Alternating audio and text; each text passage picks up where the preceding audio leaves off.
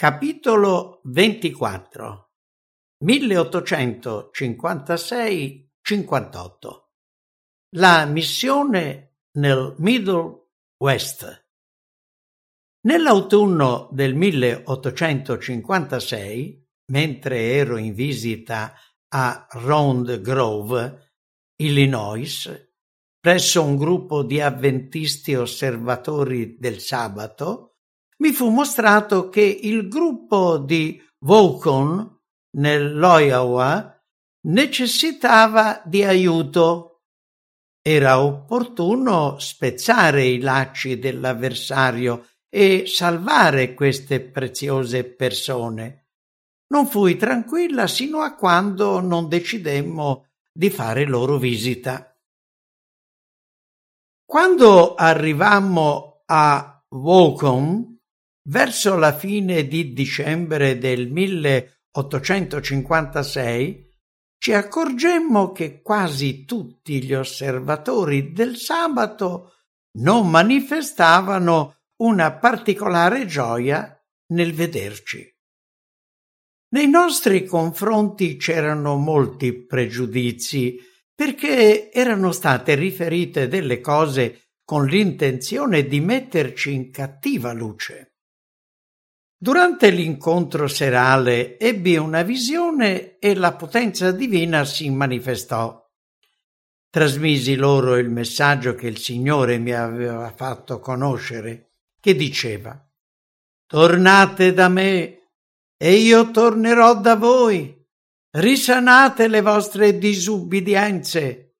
Togliete le lordure dalla porta del cuore. Aprite la porta e io verrò e cenerò con voi». Vidi che se avessero sgombrato la via, confessando i peccati, Gesù avrebbe camminato in mezzo a noi con gran potenza.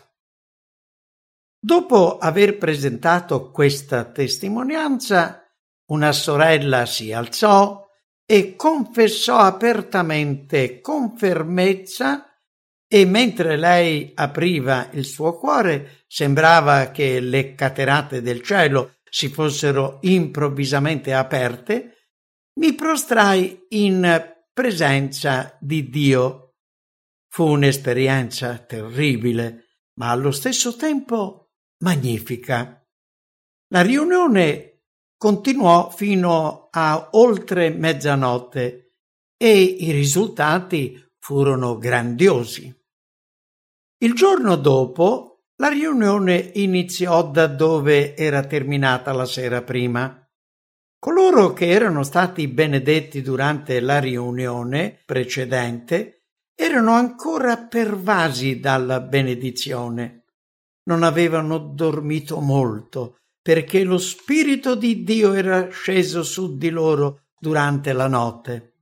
Alcuni confessarono i propri sentimenti di disunione e altri la propria condizione di infedeltà. La riunione proseguì senza interruzione dalle 10 del mattino alle 5 del pomeriggio. Quella sera ci sentimmo più leggeri. Il peso che gravava su di me adesso era anche sulle spalle dei fratelli e delle sorelle di Waukon, che operarono l'uno per l'altro con zelo e ripieni del potere di Dio. Quei volti che prima ci parevano avvolti dalla tristezza, ora risplendevano di luce divina. Sembrò che gli angeli del cielo toccassero ora l'uno, ora l'altro dei membri presenti, per completare l'opera buona che era stata iniziata. Ben presto potemmo salutare i nostri fratelli di Waukon e riprendere il viaggio verso casa. Nella primavera del 1858 andammo in Ohio e partecipammo alle conferenze di Green Springs, Gilboa e Lovet's Grove. Gli incontri di Lovet's Grove furono particolarmente benedetti dal Signore. La domenica pomeriggio ci fu un servizio funebre nella scuola dove si tenevano le nostre riunioni. Mio marito fu invitato a parlare. Parlò in piena libertà e le sue parole fecero riflettere gli ascoltatori. Alla fine della sua predicazione mi sentii spinta dallo Spirito del Signore a presentare la mia testimonianza. Parlai del ritorno di Cristo, della risurrezione e della beata speranza del cristiano.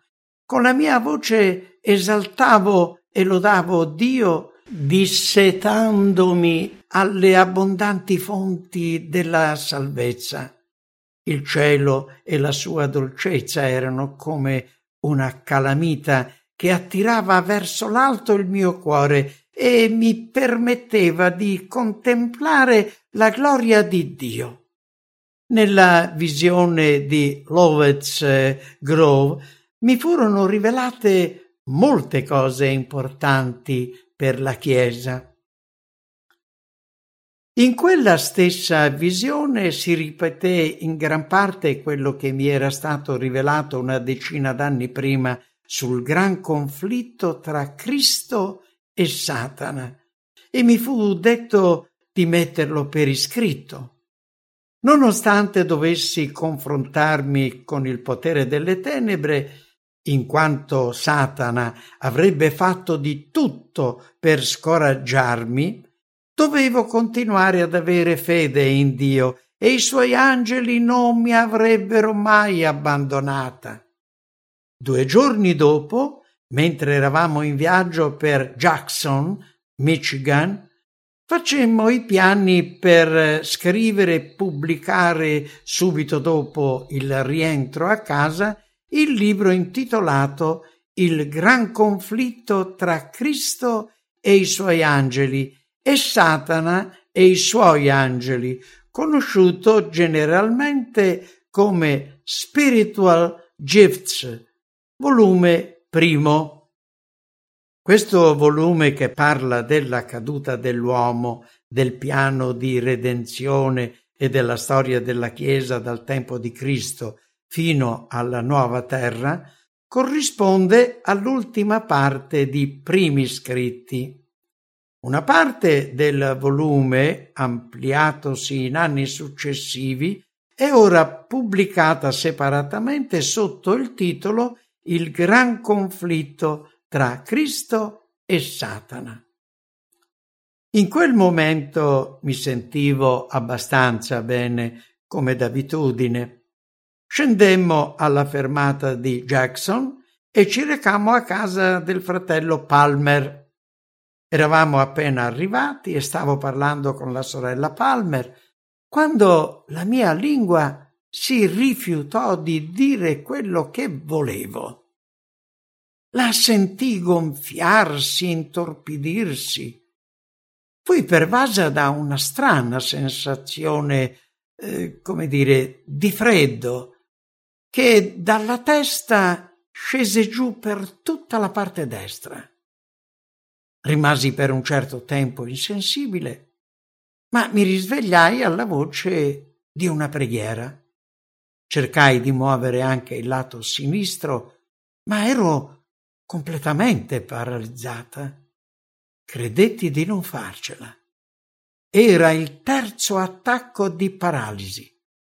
Sebbene fossi a soli 80 chilometri da casa, ebbi la sensazione che non avrei più rivisto i miei figli.